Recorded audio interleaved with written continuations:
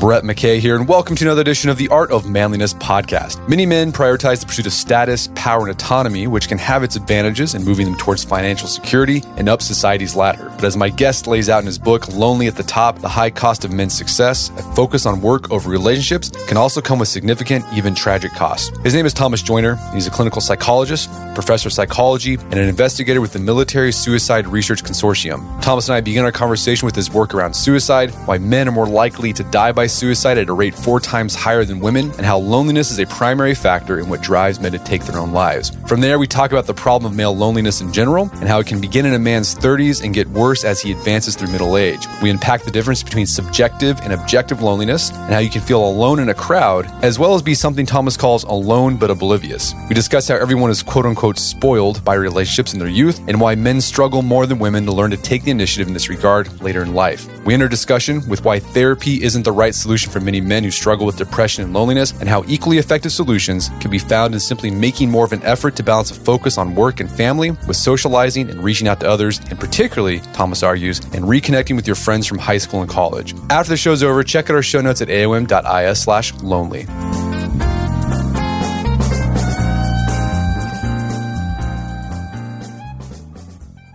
Thomas Joyner, welcome to the show. Thank you for having me. Glad to be with you. So you are a psychologist who is an expert on suicide, a leading expert on suicide. I'm curious, what led you down the path of exploring, why people want to die by suicide, and then also helping people who have suicidal thoughts? I guess I'd point to 2 main drivers of that. One is an intellectual driver. I think it's a fascinating question, how it is that a creature wired for self-interest and self-preservation, most of whom go to great lengths to enhance themselves and take care of themselves. How can a creature like that come to the point of self-destruction? I think that's a very profound question, not just about suicidal behavior, but about human nature. So intellectually, I think it's profound and fascinating, and a window on human nature. As I was starting to delve into it, a personal tragedy occurred, namely the death of my father by suicide. And so it quickly, of course, needless to say, became very personal, very urgent. And it's largely through, both windows, I think, that I've turned to, in part of my work is helping people out of suicidal crises. I know from my dad's experience, the misery and the agony, certainly for the person going through the crisis, but also for the family members. And the family members, if they're bereaved like we were, the pain is intense. And so any help, any alleviation of that kind of misery and suffering, I think, is to the greater human good. We're going to talk about a book that you wrote called Lonely at the Top, which is it's related to your work in suicide. It's about male loneliness. But before we do, can we talk about, you have this theory, I think it's called the interpersonal theory of suicide, because I think that'll kind of explain why you think loneliness plays a key role in suicide. Can you walk us through your theory of suicide and so sort of lay a groundwork for what we'll be talking about here today? It starts with one distinction that ends up being kind of an organizing distinction between desire for suicide, just having ideas about suicide, thoughts about suicide, that kind of thing. That's a fairly common experience in the general population. But what's not common at all is taking those thoughts and desires and putting them into action. It's certainly very rare for people to put those kind of thoughts into lethal action. Thinking about suicide, fairly common. Actually dying by suicide, pretty rare. And that asymmetry always impressed me. And it just occurred to me over the years that there must be a variable that explains why it is that most people don't progress to action. Certainly not lethal action, but some people do. And so that distinction between desire for suicide and then the ability or the capability to enact it, viewing those as separate processes, I think was very fruitful. Within those 2 domains of desire and capability, we've gotten a little more specific. Desire, we think, is made up of 2 main variables or states of mind. One having to do with the idea that you're hopelessly cut off and hopelessly alienated from others. And a second one having to do with the thought that you're a burden on society, loved ones, family. You might even view yourself as a burden on yourself in the sense that carrying on is just too much. And so in those two states of alienation, loneliness, and burdensomeness come together, we think that's what produces desire. And then capability is made up of things like fearlessness specifically of physical matters, things like injury, pain, death itself. Fearlessness of those things we think is a major driver of capability, along with things like pain tolerance and familiarity and knowledge having to do with suicidal means.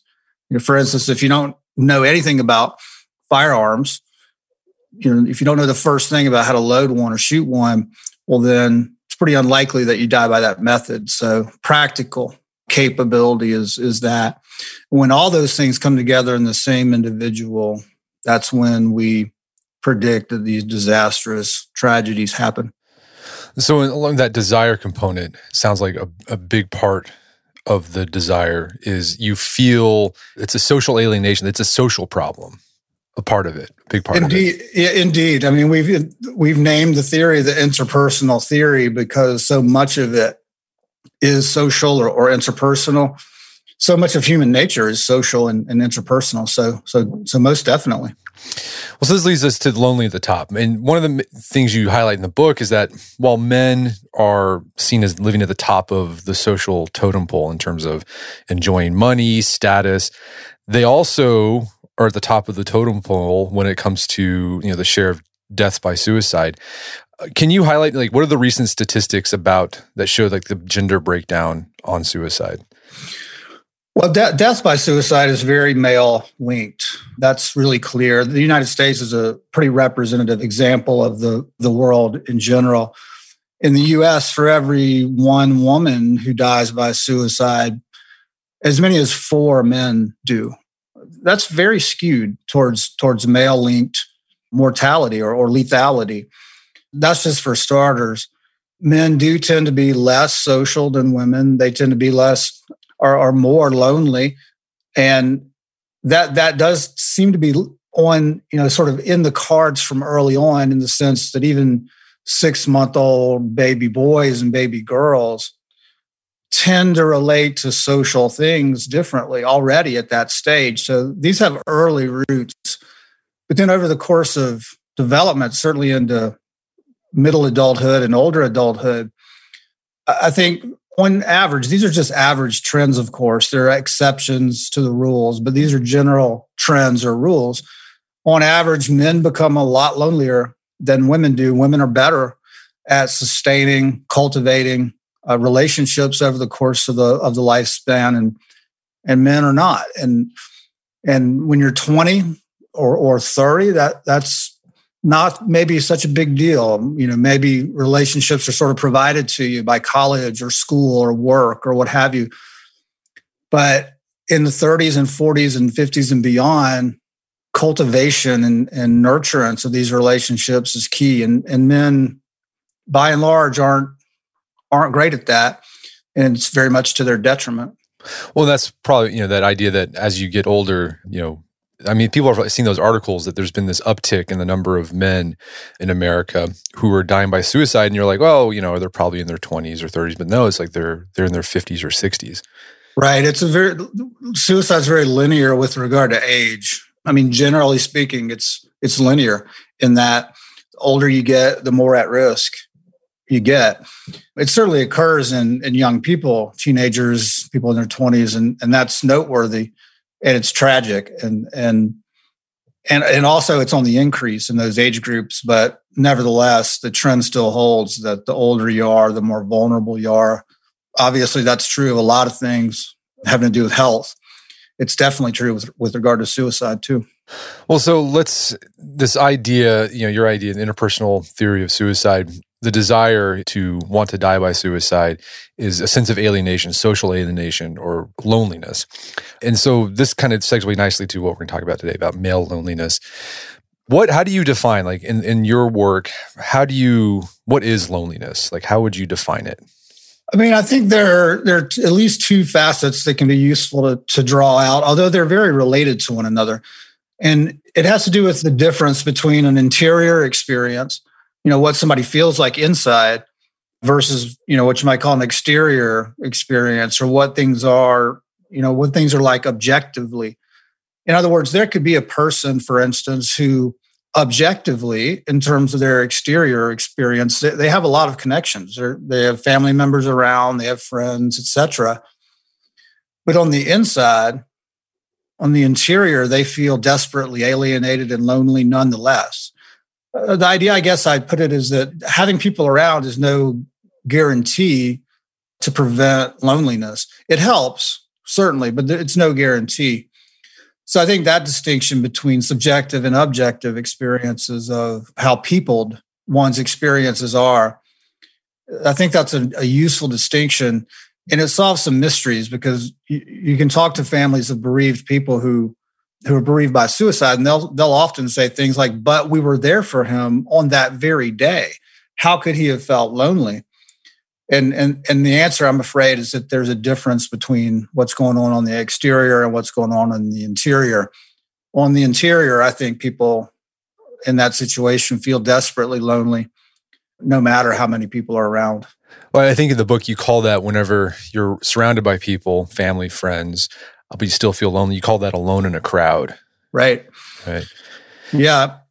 And I think it's a phenomenon that most people are immediately recognize. It's happened to most, if not all of us, that there can be people around, there can be people who are really seem together in something.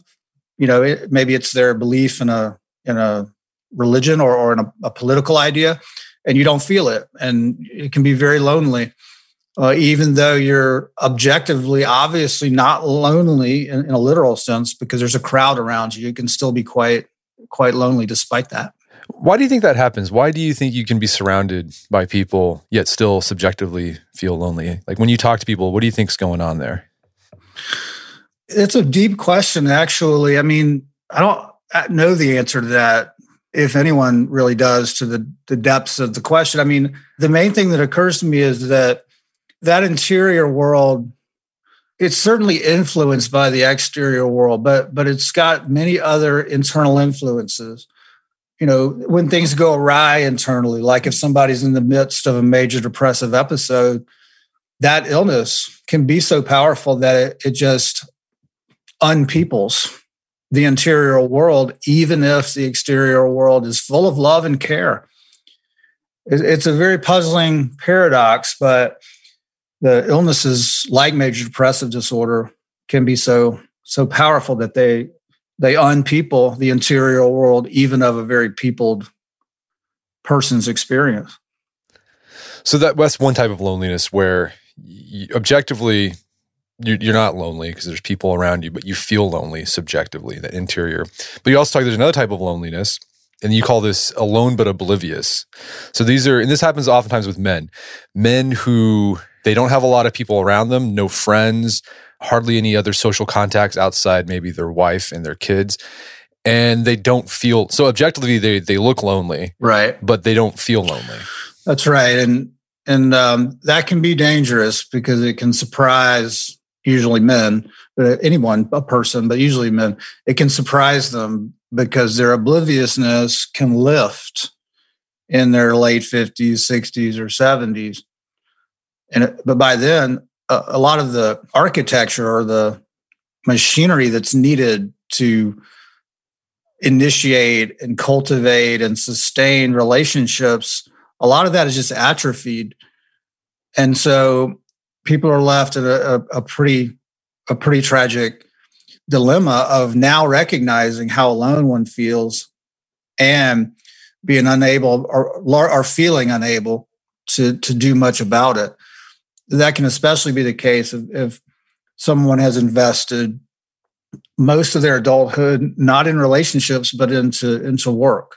I would be the last to counsel against investment in work. I think it's crucial and key, but it can be overdone. And if it's overdone to the exclusion of relationships, once that work starts to end or recede, people can be left in a very painful dilemma, stuck in a very painful dilemma. A lot of men are stuck that way. And then what's left is their spouse. And then if something happens to her, or if there's a separation, divorce, that's a very precarious situation. And it pertains to both sexes, but a little bit more so than men overall. So it sounds like this alone but oblivious. So you're subjectively, you don't feel lonely, but objectively you are. You might not have any problems, but like whenever they become a problem, they become a problem really fast. Like you kind of delay the problem and then it just hits you really hard once you suddenly realize, oh boy, I am really lonely. This is a problem. Yeah, it's a brittle state, because the reality is that the person's relationships are atrophying around them, as is the ability to initiate those relationships in the first place. And then it's sustainable, for a while, even decades, via connection to work or to a main relationship like that with a spouse. But I guess the point that I was trying to drive at in that book, at least one of them, is that to have one connection, or even two, to say work and to a spouse, it's like being in space. And if you've just got one connection, and a brittle one at that, to the spaceship, if you're on a spacewalk, that's precarious. You need backup. You need redundancy. And that's the thing. One thing that women are much better at on average than men. They have that redundancy. They work on building up that redundancy in their connections to life via relationships with family and friends, and work too, and their spouse too. That multiple connection just builds in safeguards and redundancies that can, be life-saving when one of the initial connection frays. Well, short of contributing to the desire to want to die by suicide, this isolation, this alienation, social, this feeling of loneliness, what other bad effects does loneliness have on men?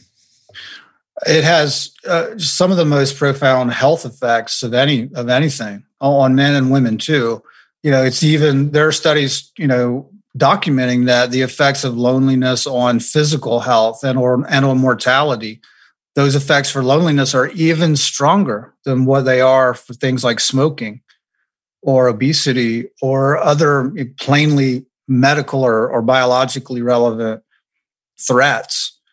The idea that I take away from that is that loneliness is a biological threat too, and at least as powerful as something like smoking in terms of rendering people at risk for physical health problems and psychological problems too, for sure. So, I think one of the arguments that I made in that book, and that many others have made too, is that the toxic effects, the physical, biological toxic effects of loneliness are underestimated. They're at least as strong as something like smoking, daily, regular, pack a day smoking. We're going to take a quick break for a word from our sponsors. For those who embrace the impossible, the Defender 110 is up for the adventure. This iconic vehicle has been redefined with a thoroughly modern design. The exterior has been reimagined with compelling proportions and precise detailing, and the interior is built with robust materials and integrity. The Defender capability is legendary, whether you're facing off-road challenges or harsh weather conditions. Durability has been tested to the extreme, cargo capacity means more room for your gear, and there's been powerful innovations like the intuitive driver display and award-winning infotainment system that keeps you connected. Innovative camera technologies deliver unobstructed views and effortless maneuvering, and the Defender is ready for a wide range of adventures. The Defender family features two-door Defender 90, the Defender 110, and the Defender 130, which seats up to 8. Push what's possible with a vehicle made to go further, the Defender 110. Learn more at LandRoverUSA.com/Defender. That's LandRoverUSA.com/Defender. All right, so if you're like me, you've probably signed up for a whole bunch of stuff that has a recurring monthly fee. Subscriptions to newsletters, subscriptions to services that you use online, could be a streaming service, something like that. You sign up for it and then you forget about it. And then every month you're getting charged and charged and charged, and they just all add up, and you have a hard time trying to figure out, where did I sign up for this? I don't know where this is coming from. Well, let me tell you, there's an app that can help you with that. It's called Rocket Money. Rocket Money is a personal finance app that finds and cancels your unwanted subscriptions, monitors your spending, and helps lower your bills so that you can grow your savings. Rocket Money has over 5 million users and has saved a total of $500 million in canceled subscriptions, saving members up to $740 a year when using all of the app's features. I had a chance to use Rocket Money and it works. You connect your account to it and then it goes through your accounts and helps you find those recurring subscription fees that maybe you forgot about, and then you can cancel them and save yourself a bit of money each month. Stop wasting money on things you don't use. Cancel your unwanted subscriptions by going to rocketmoney.com/manliness. That's rocketmoney.com/manliness, rocketmoney.com/manliness. All right, if you have a family, then you need to get term life insurance to protect them. It's one of the smartest financial decisions you can make, and the start of the new year is the perfect time to get it done so you can focus on whatever else the year has in store for you.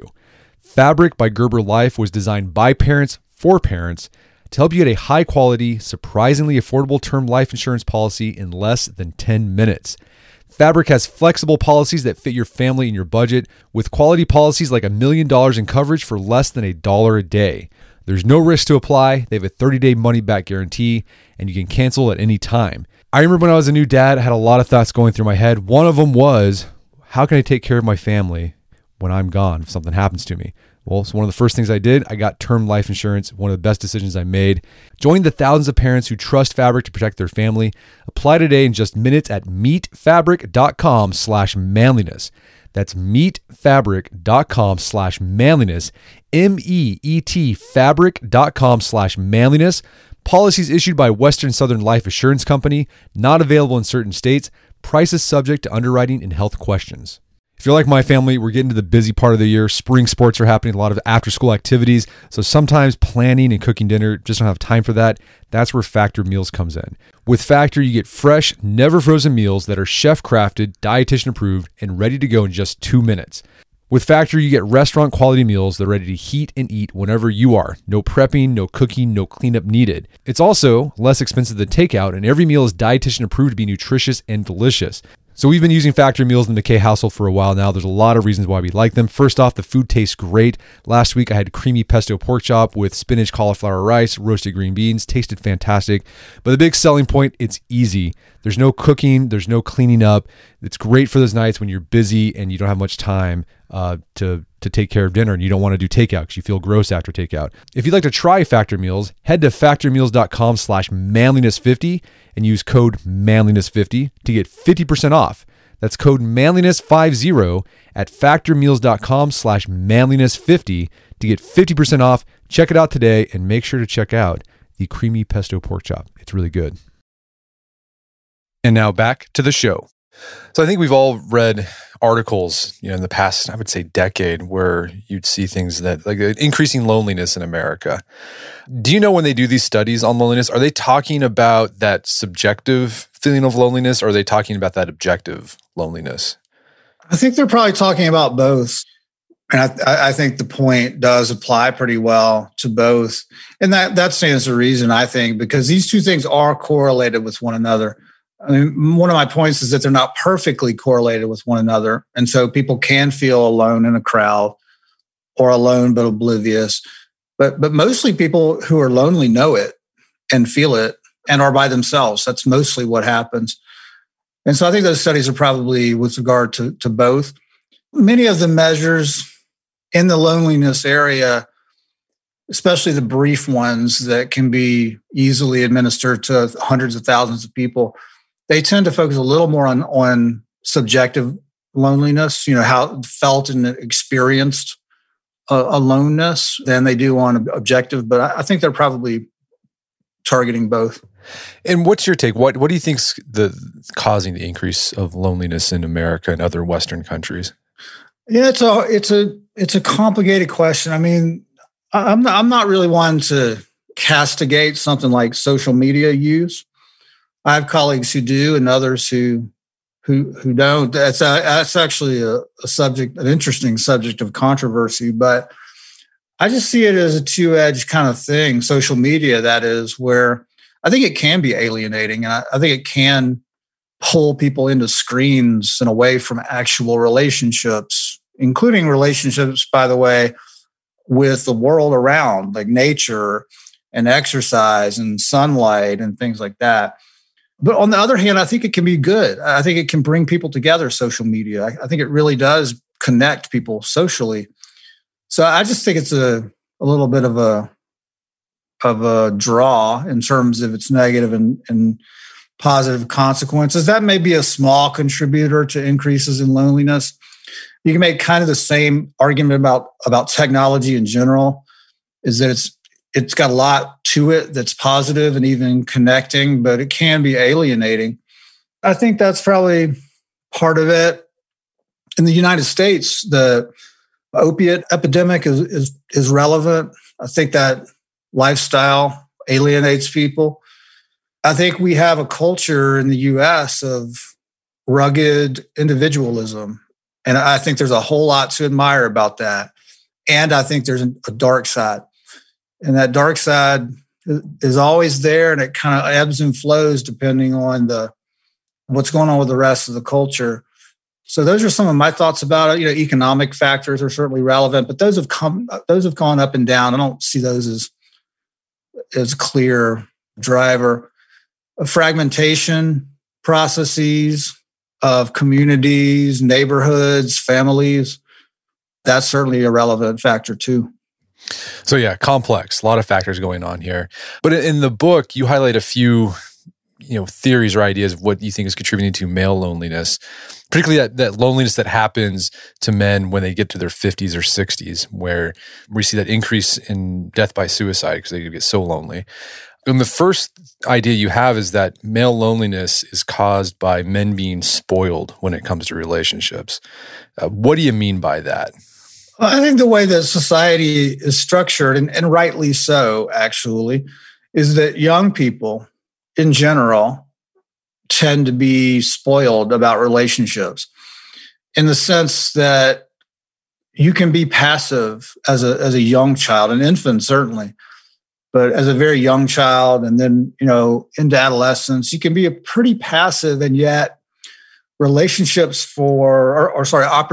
for relationships happen anyway. They're just kind of provided for you via family reaching out and being very active, via school and related, groups of people just being there for kids. Obviously, there are some kids who are exceptions, but generally speaking, that's true. And then into adolescence, whether it's a workforce, or something like a university setting or college setting or community college setting, same processes. And then that sort of serving up of relationships starts to go away on average into the 20s and 30s. And it's at that point that an active stance towards really reaching out for new relationships and reaching back to sustain old relationships, that becomes crucial. And I just think men more than women are spoiled out of doing that. And they can cruise on it and coast on it for a while, but often it catches up with them in time. And in time ends up often being in the 60s and 70s. All right, so men are spoiled. So everyone's spoiled. Like men and women are equally spoiled. Because I think you make this point. If you look at kids, young kids, like they're 7 or 8 or 9, boys and girls, they have the same number of friends, basically. Both of them are great because they're in school. They've got their friends at school. They've got sports. But if you ask those same boys and girls when they're 60 or 70, how many friends you have, there's a disparity. The women are going to have more friends, but the men aren't going to have as many friends because they stopped taking. Well, they took relationships for granted. Like they just thought they just happened, but they reached a certain point in their life where you had to actually be active about your friendships. Exactly. And making new ones. I mean, I think being active about relationships can take at least 2 forms. And one is being sort of open and even eager for new relationships, new friendships. And that requires effort. And for instance, on a university campus, the way that the incentive structure is these days in most U.S. universities at any rate, one is encouraged to drill down into sub specialties. And so you're not incentivized to relate to people on other quarters of the campus. I'm in a department of psychology. We're not incentivized to show up to functions of the departments of English or religion or biology or physics. I've done that. I've taken active steps to do that. And it's been very rewarding because intellectually you occasionally pick up a new idea, but socially you're introduced to a whole new group of people who are really a delight, whom you'd never have met if you just stayed on autopilot and did the passive thing. So that's one aspect of being open to friendships, is openness to new relationships. But arguably more important is the reaching back to rekindle or to maintain relationships that were really important back in the day. I think there's a special power to the friendships that are forged in between the ages of, say, 10 and 20. And a lot of people can think of people who were really important to them back then. I mean, crucially important to them back then, whom they haven't reached out to in decades, years at least, sometimes decades. And it's not that hard to just pick up a phone, especially these days with the internet, and reconnect with those people. And the other thing I can say from personal experience is when you do that, I guess some people fear that it'll be awkward. It won't be the same like it was. It'll just be a waste of time.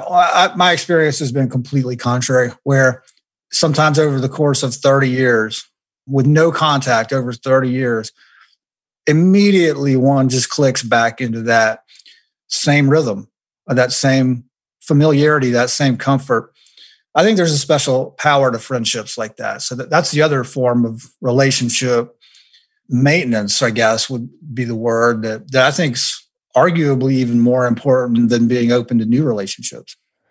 I actually had that experience of reconnecting with an old friend a few weeks ago. Out of the blue, my old college roommate texted me. And he's like, is this Brett's phone number still? And I said, oh, hey, it's great to hear from you. And then like, let's talk. We got on the phone and we talked for about 45 minutes. And I felt great for like a few days after that, just having that conversation and reconnecting with him. And I hadn't talked to him in like 15, 20 years. I mean, it's been a long time.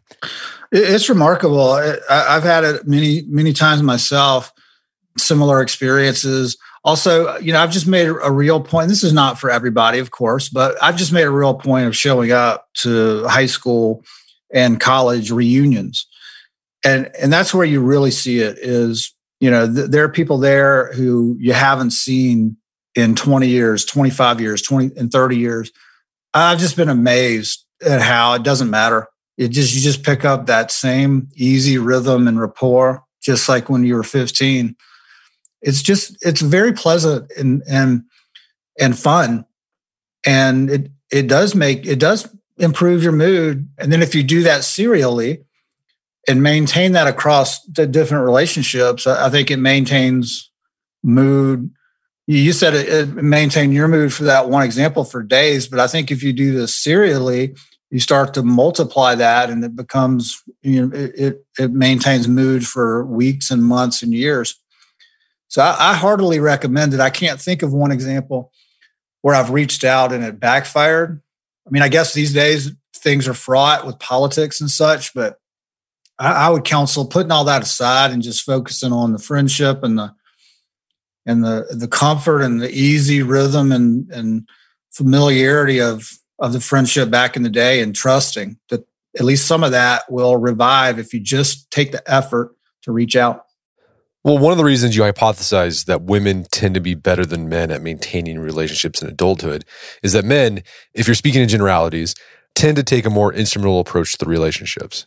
I mean, I think that's fair, and it's also fair to continually emphasize that generalizations are always subject to criticism. I mean, that's fair, but the data also, what's also fair is to face the objective data, and they're very clear that these are true trends where men tend to be more like that than women, to their benefit sometimes. I mean, being instrumental can pay off.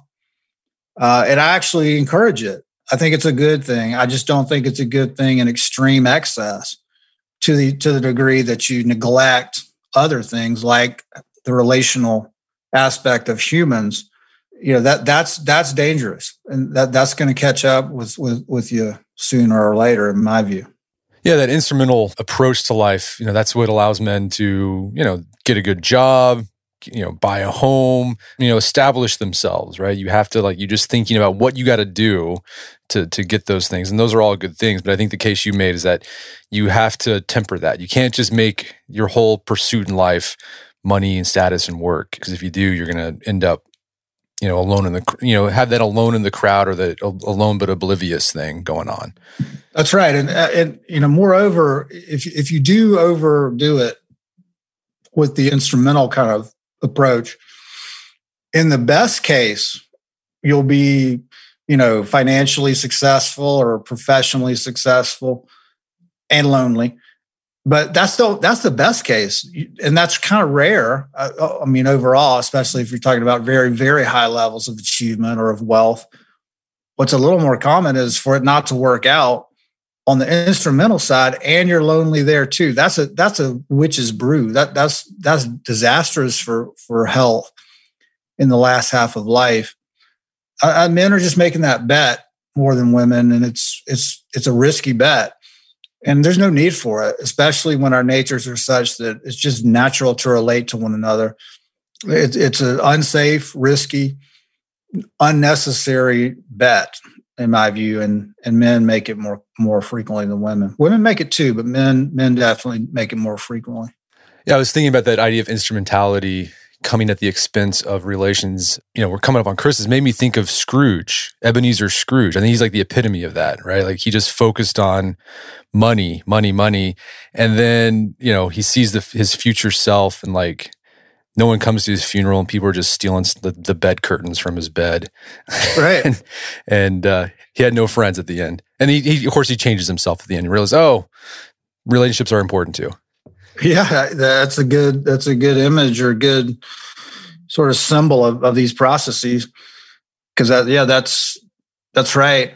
The other thing that I might add here is that it can seem a little bit Pollyannish or cliched or naive, maybe, to say, don't worry about work or achievement or money. Don't worry about that. Relationships are everything.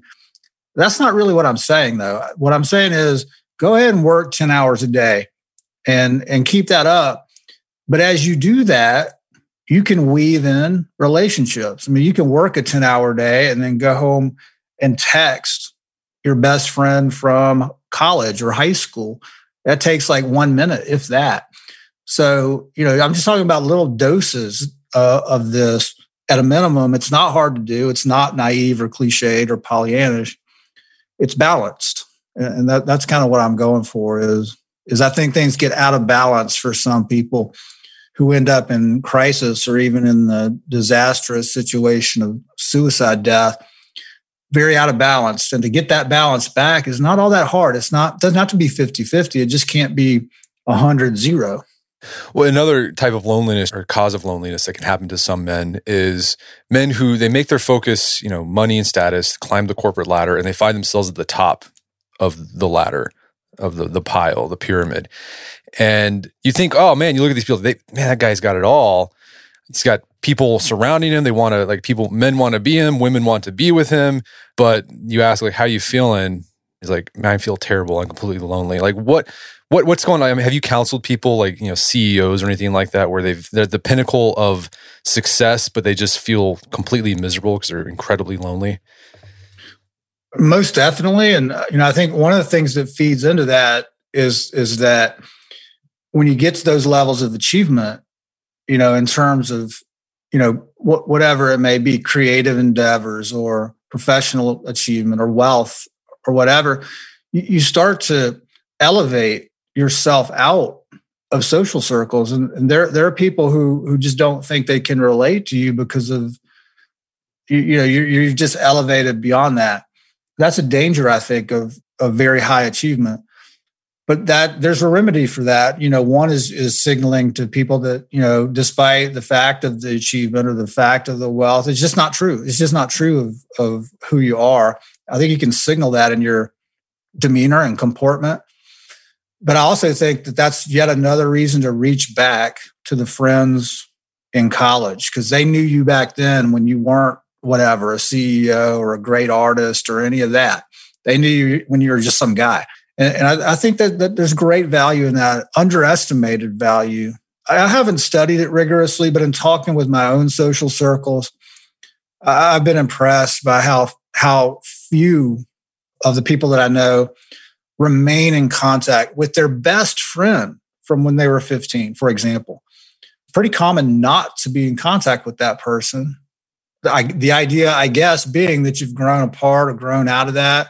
I suppose that can happen, but I've seen it too many times where despite differences, despite growing in different directions, there's still that easy, familiar, knowing, understanding rapport that just kicks right back in. And I think it can be vital to thriving and flourishing. So we've talked some reasons why, what causes male loneliness. Men are spoiled, and by spoiled we mean they take relationships for granted. Right. They don't learn how to actively foster or maintain relationships until it's too late, or they get distracted with good things like work and money and status. Like those things can be good, but like they focus on that only at the detriment of the relationships. So when men, once they start experiencing that emotional loneliness, that subjective feeling of loneliness, in your research, how do men typically cope with loneliness? I might imagine, women probably reach out to people. What do men tend to do? It depends on, there's a healthy reaction and an unhealthy reaction. And unfortunately, men tend towards the unhealthy reactions of turning to alternative sources of seeming support or seeming connection. Things like alcohol and drug abuse, things like sexual contact, absent real relationships, or sexual contact that damage existing relationships, and any number of other kind of distractions. That's kind of how I view all those things as distractions from what really is our lifeblood, and that's true relationships with people who are part of us, family, friends from back in the day. And so that's an unhealthy move in response to this growing awareness of loneliness. A good way to use loneliness is just like you use physical pain. Physical pain is a signal. Hey, something's wrong. Something's the matter with my knee or my hip or whatever the case might be. And you can take that signal of knee pain or hip pain and try to drink it away, or you can go to the doctor and get it fixed. And with loneliness, that signal, same thing. You can try to drink it away or what have you, or you can turn to the effort. It's not that hard of an effort, but it's an effort to build new relationships and sustain or rekindle old ones. So I would use it like a pain signal of, hey, things are going wrong and I got to right them. And there's a way to right them, and it's not that hard. And that's the better choice. The other choices just have, too many risks to them, and they lead to ruin pretty regularly. So yeah, it's not that hard. I think you mentioned this in the book. Oftentimes, a response to male loneliness, we think about, well, you just need to get these guys into therapy, and they'll start talking about their emotions and opening up, and that will solve it. And you're kind of dubious about that solution. Why so? You're right. I am skeptical of that, and it's interesting because I am a therapist and I am a psychologist, and that's kind of the stuff that we do. And I don't have disrespect for it at all. It actually works really well if the person is ready to take it. And if they're ready for it, it works great, that kind of stuff.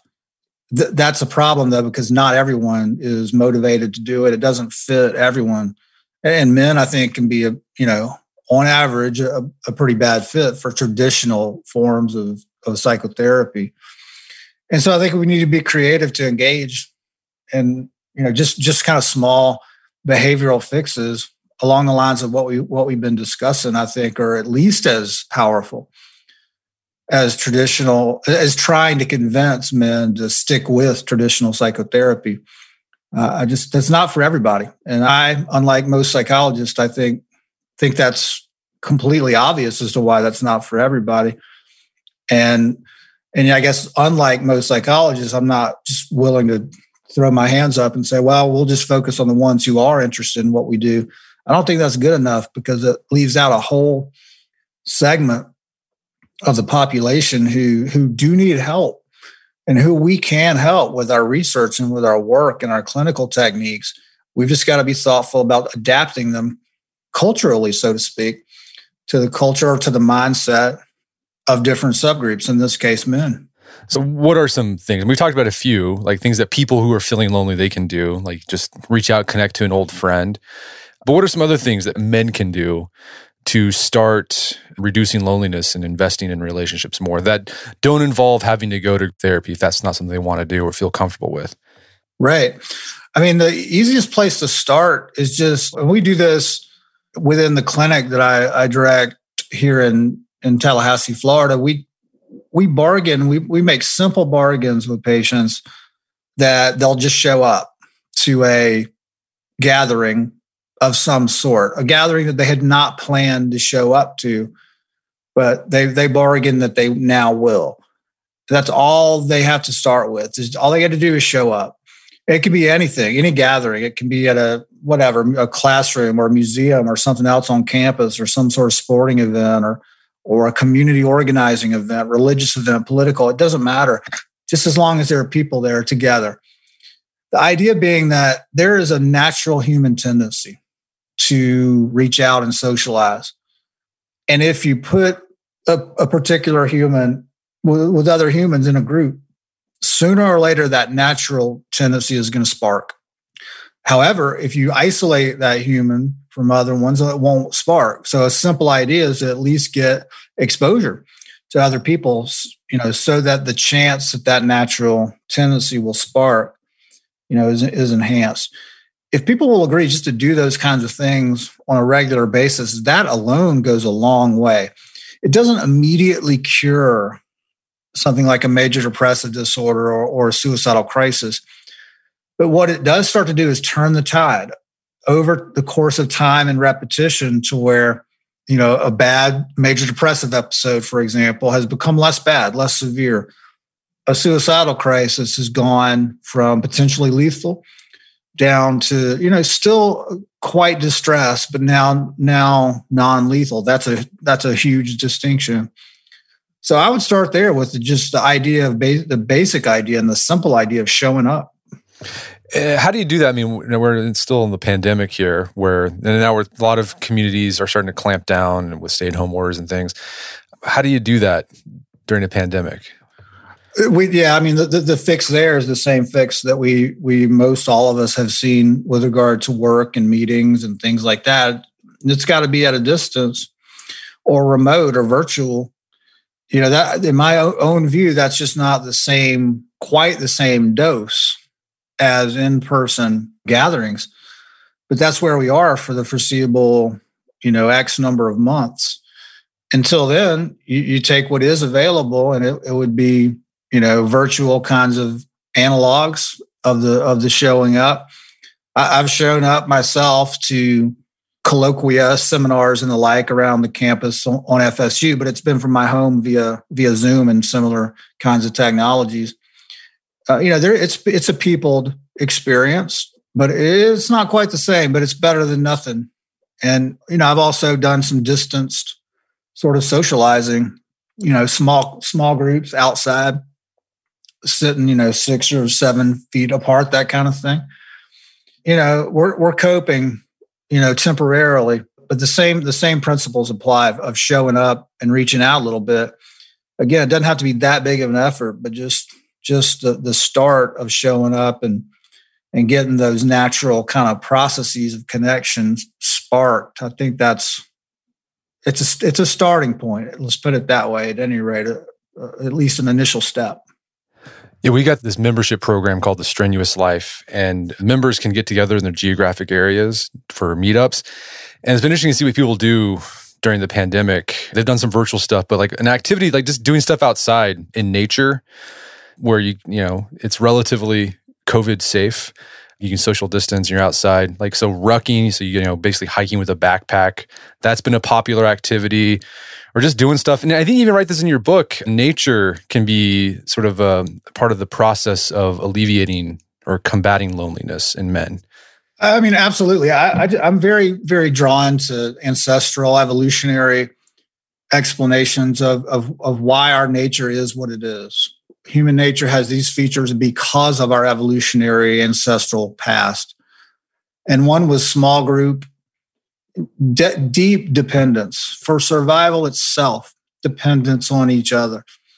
Another was our close, intuitive, regular, daily relationship with nature, with plants, with trees, with animals, with all elements of nature, with water, swimming in water, fishing in it, boating in it, all of these things. And in a modern technological world, those things can recede. And I don't think that's in our natures. Technology, I'm not an anti-technology kind of person. On the contrary, if anything. But again, it's a similar theme of everything in moderation and technology in moderation. The neglect of nature needs to be moderated too. It's essential to who we were, and therefore, I think, essential to who we are. Well, Tom, this has been a great conversation. Where can people go to learn more about your work? Is there someplace people can go? Probably the main site would be via the Department of Psychology at Florida State University. If you just Google my name and FSU, I think that'll get you immediately there. The books I've written on topics like loneliness, explaining why people die by suicide, things like that are available too at all the usual places, Amazon, etc. Fantastic. Well, Thomas Joiner, thanks for your time. It's been a pleasure. My pleasure. Thank you for having me. My guest today was Thomas Joiner. He's the author of the book Lonely at the Top. It's available on Amazon.com. Check out our show notes at aom.is/lonely, where you can find links to resources where you can delve deeper into this topic.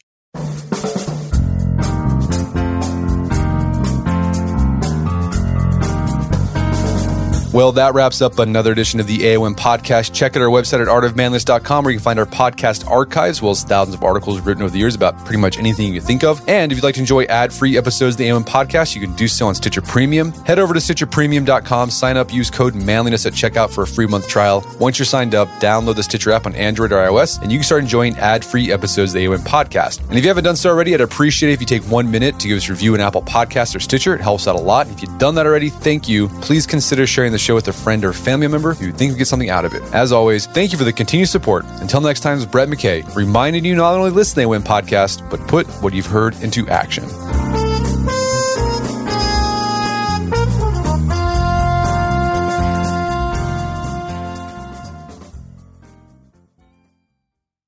When it comes to buying your first home, everyone has questions. Can we even afford to buy a house right now? Well, I need to negotiate. How do I even negotiate? Luckily, a RE/MAX agent has answers. Hey, Brian, those are really good questions. They are? Thanks. It's my first time buying. I work with first-time buyers all the time. I got you. RE/MAX agents have more experience than other real estate agents. Visit RE/MAX.com or download the RE/MAX app to find the right agent. The right agent can lead the way. Each office independently owned and operated. Everybody in your crew identifies as either Big Mac Burger, McNuggets, or McCrispy Sandwich. But you're the Filet-O-Fish Sandwich all day. That crispy fish, that savory tartar sauce, that melty cheese, that pillowy bun. Yeah, you get it. Every time. And if you love the Filet-O-Fish, right now you can catch two of the classics you love for just $6. Limited time only. Price and participation may vary. Cannot be combined with any other offer. Single item at regular price. Ba-da-ba-ba-ba.